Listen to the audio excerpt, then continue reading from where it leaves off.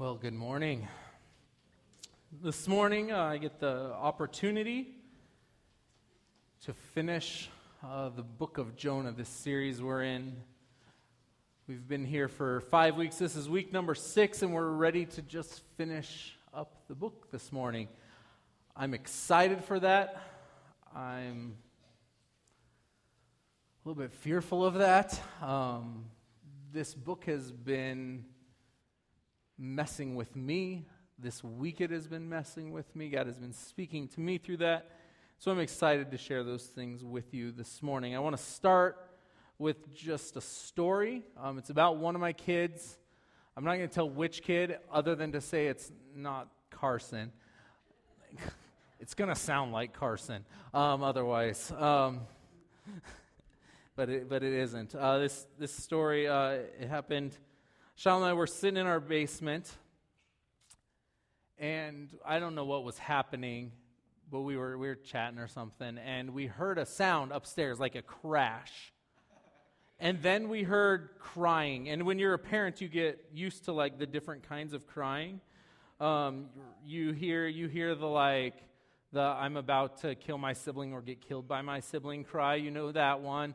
And you have like I'm not really hurt, but I want someone to come pay attention to me cry. And you have the I'm actually a little bit hurt and I actually need a little bit of attention cry. This was none of those. This was the, oh my goodness, why is my arm over there cry? And so we look at each other and we run upstairs and we get there and we find this just cute 3-year-old sitting in a heap on the floor, screaming and bawling. They're trying to figure out who it is. And so good parents that we are, we run right up to her and we say, what's going on? Are you hurt? You know, we're looking for the blood. All the arms and legs are in the right places, so we know it wasn't that.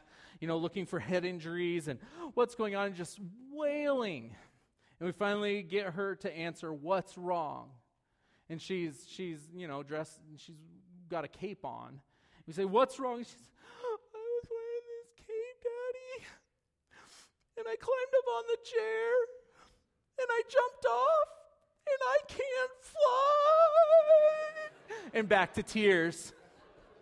And so she was having a really awesome pity party for the fact that when you put on a cape, it does not give you flying powers, which at 3 years old is pretty devastating.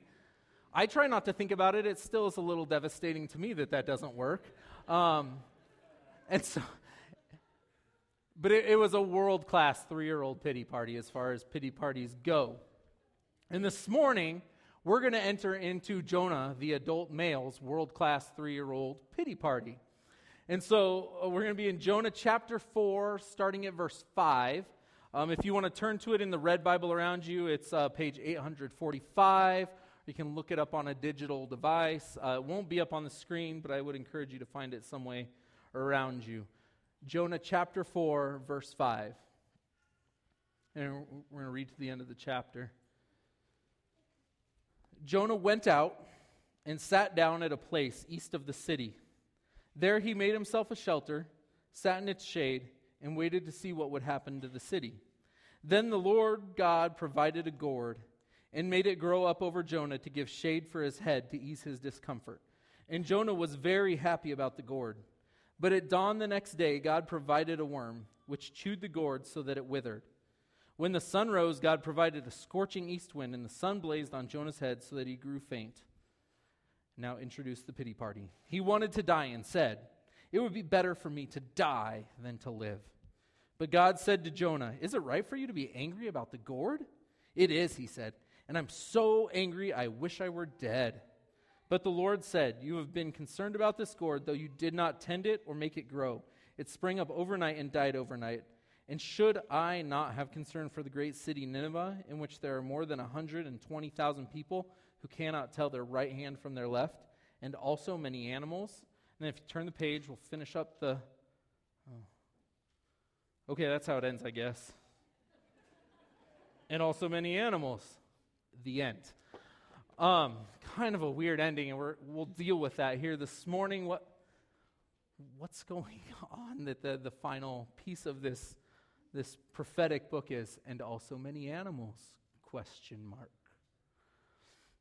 So we find Jonah here in the midst of his pity party. He isn't happy. He's not like rejoicing in the repentance of Nineveh, 120,000 people. He's not pleased that he has decided to obey the Lord and go to Nineveh and preach repentance. None of those things make him happy. What does make him happy is his gourd from the Lord. And just quick thing, at lunchtime today, practice saying that with whoever you're eating with, because it's fun to say, gourd from the Lord. He has this gourd from the Lord, this plant that grows up, and he's really happy that it provides shade for him. And then God causes it to die and wither away, and his whole life is over.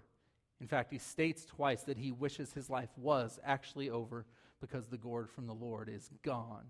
And so we find Jonah in this pity party that is just showing us what has been fairly true of most of this book, is that Jonah's world is all about Jonah. His view of the world is really small. He's not concerned with whatever happened in Nineveh. He's concerned that the gourd from the Lord has left and he has no shade and it's a hot day.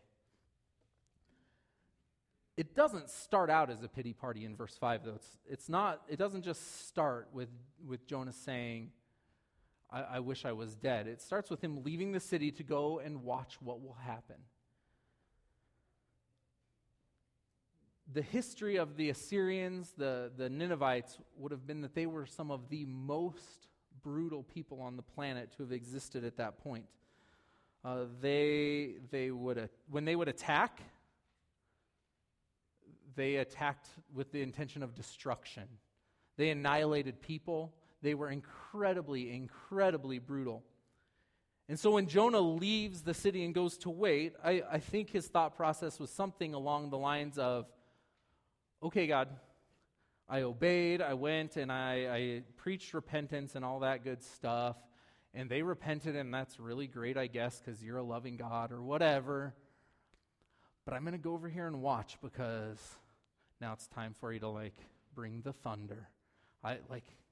Maybe a fireball, and then the Jericho thing where it collapses, and then I know the Red Sea isn't here, but maybe open it up and bring it here and swallow them. It'll be awesome. Couple plagues. And so Jonah's waiting to see what will happen, because Jonah thinks Nineveh deserves vengeful justice. And so that's what he's still hoping for. He wants them to get what they have earned with who they've been. And it's at this point, as Jonah's waiting to see what God's going to do, it's at this point that God sends the gourd. And Jonah enjoys it, and then it dies, and the pity party just gets roaring. And God speaks into Jonah's pity party in verse 10. He essentially says, Jonah, you care about your plant. I care about people. Jonah, your life rises and falls on this thing that you have nothing to do with. You didn't grow it. It wasn't in your garden. You didn't plant it. You didn't tend it. I caused it to grow. I caused it to die. But your whole world is wrapped up in this plant, this gourd from the Lord. But I created the Ninevites in my image, and I love them. I have to care about them because I love them. And the many animals also. We probably need to figure out what that's about here. So we often can use the book of Jonah to instill guilt, to make us feel bad about the things we do or don't do to follow God.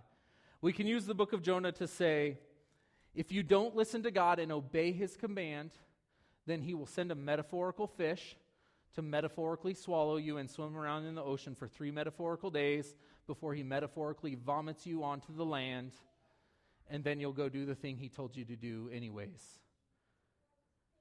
And we can make ourselves feel really bad that you better just obey God from the get-go because Metaphorically speaking, most of us would like to not have fish guts be a normal part of most of our lives, at least. Maybe a little bit, but not a lot bit.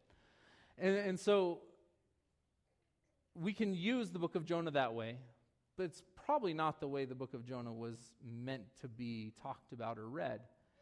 Jonah is a prophet, and the prophet's job was to come and announce hard truths to the religious people of the day. So Jonah came to say hard truths to the people of Israel.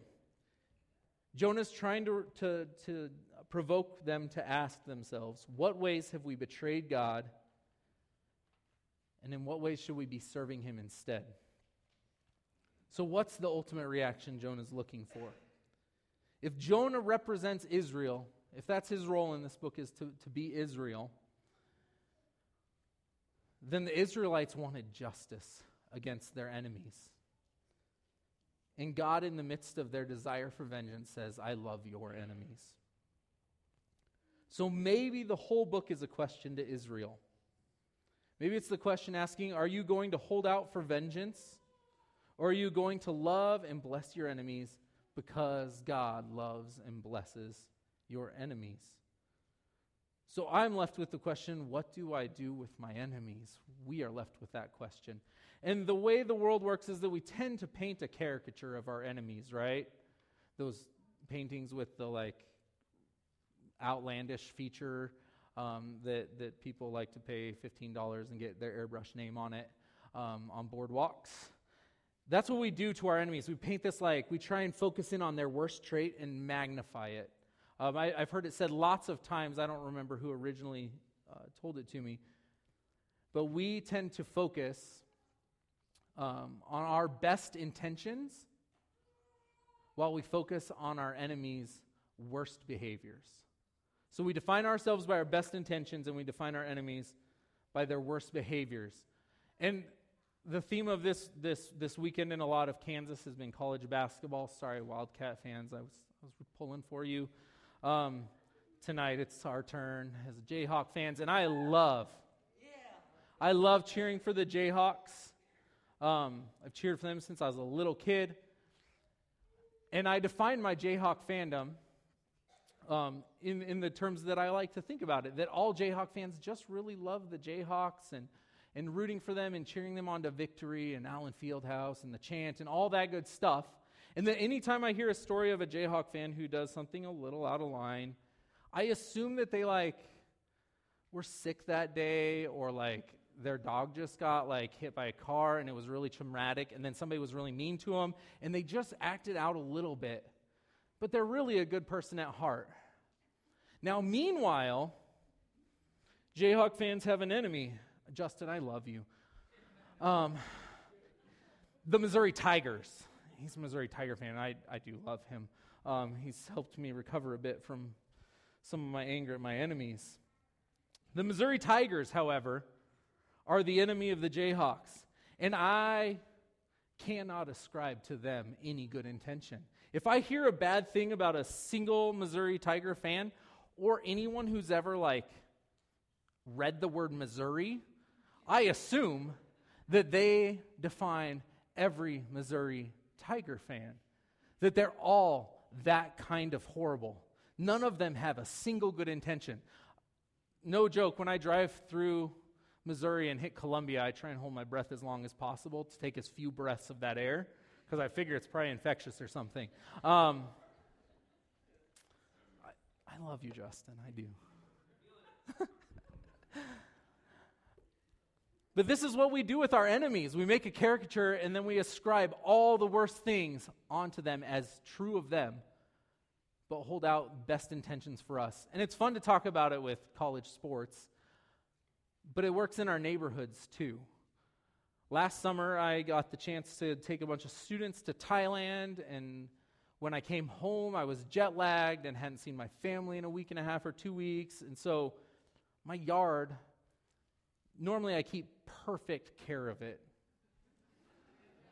But this last summer, it got a little tall, give or take.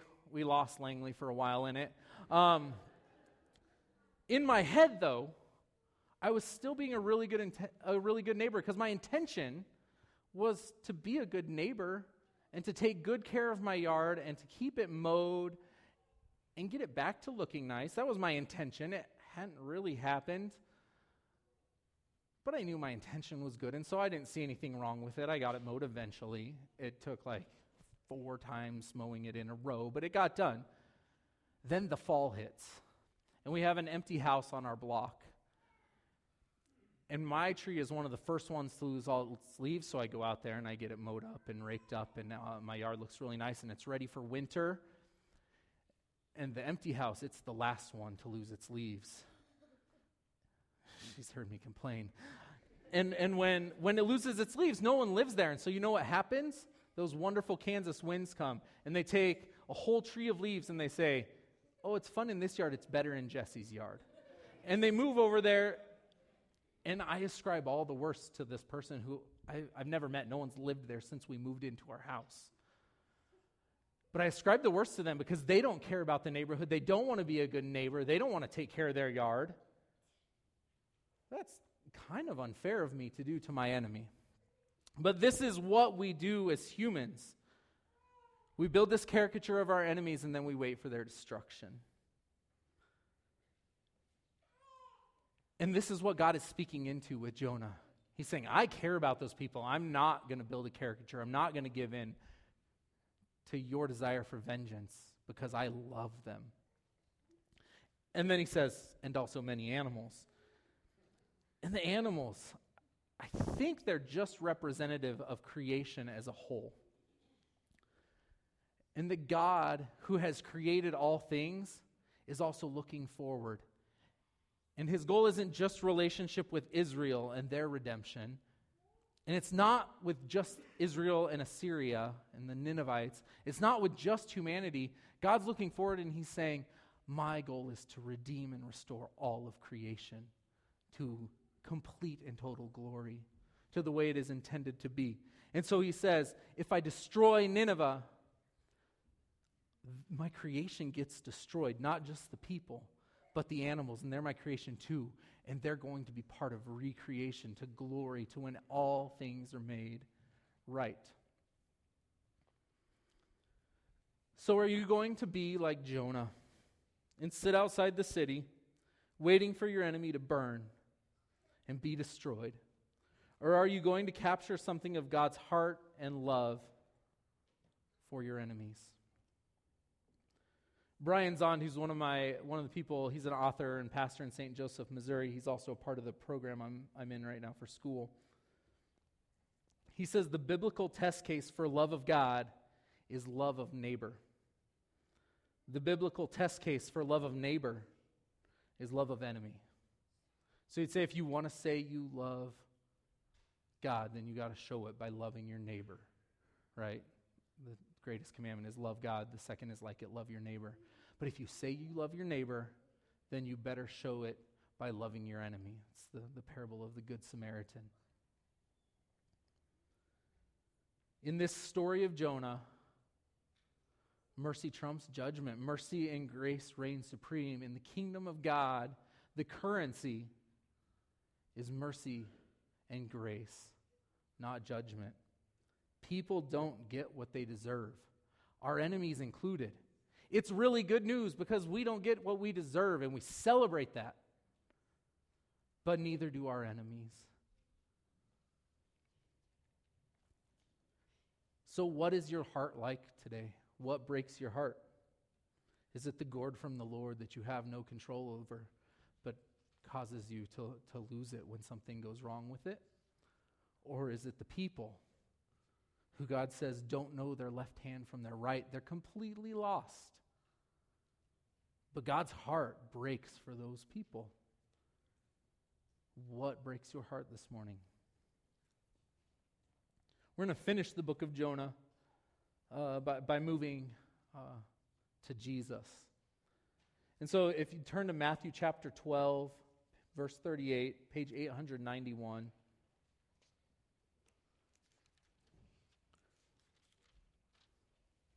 Jesus shares just a little tiny bit about Jonah.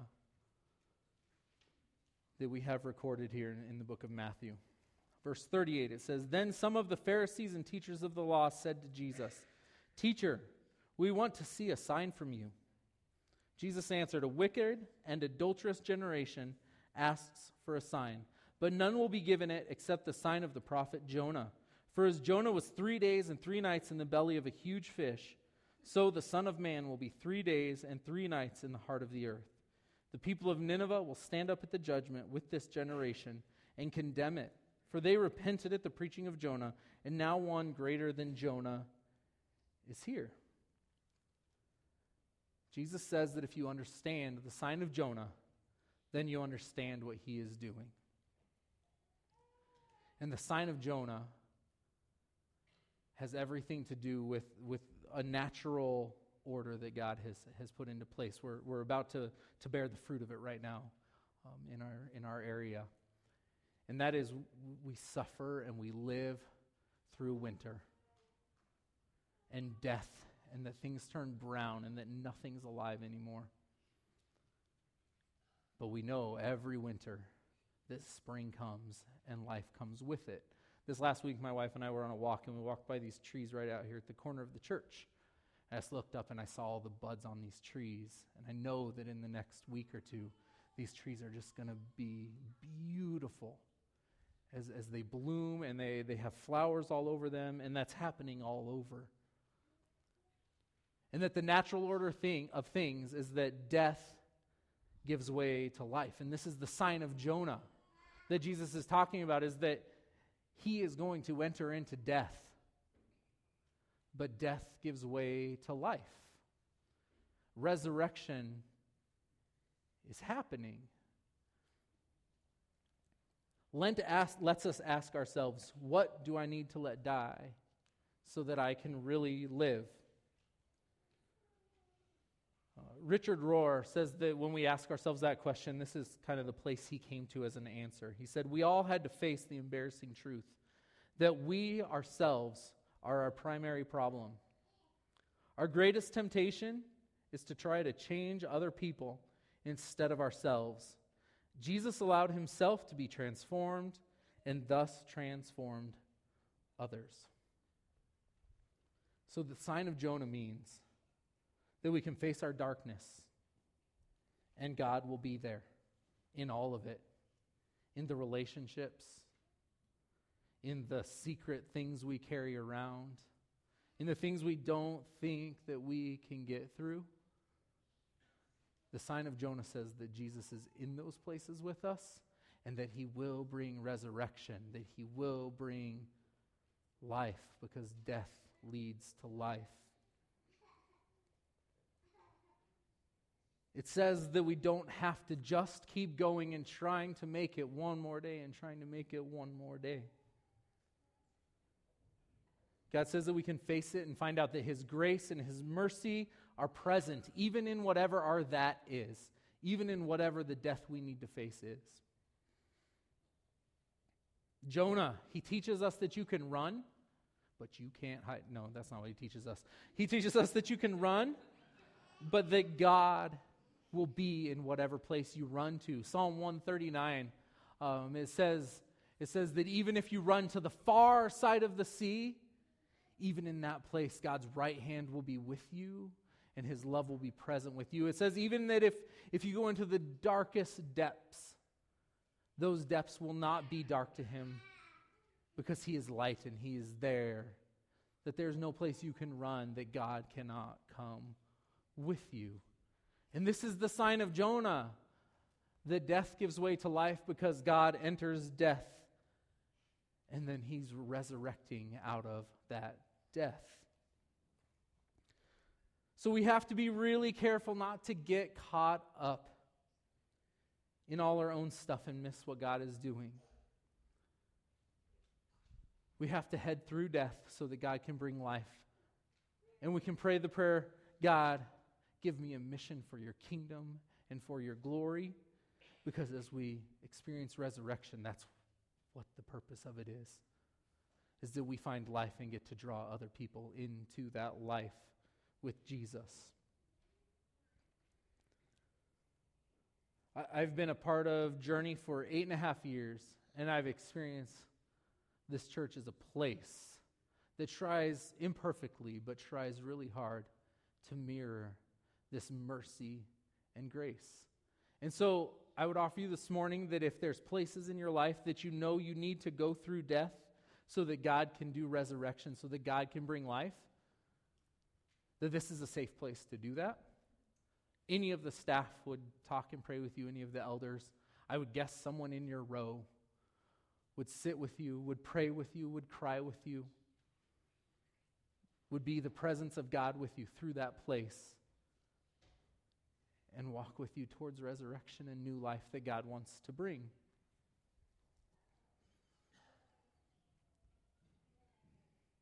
Palm Sunday, Jesus enters and the people shout, Hosanna.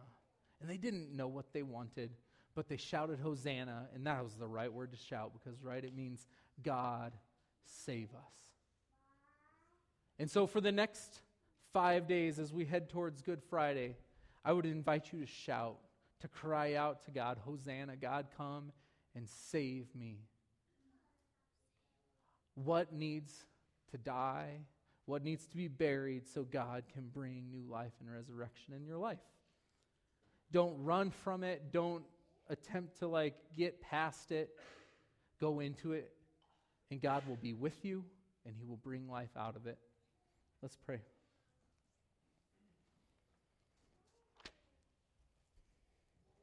God, I thank you that your grace and mercy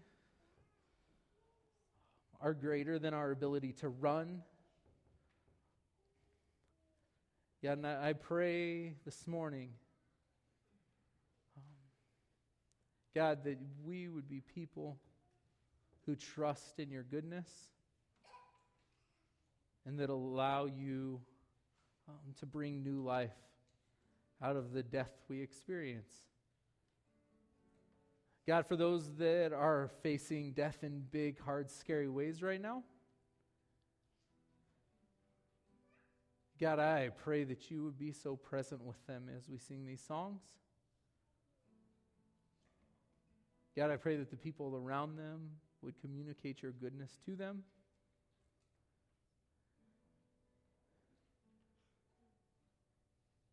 God, thank you that resurrection is real and that you are at work doing that even this morning.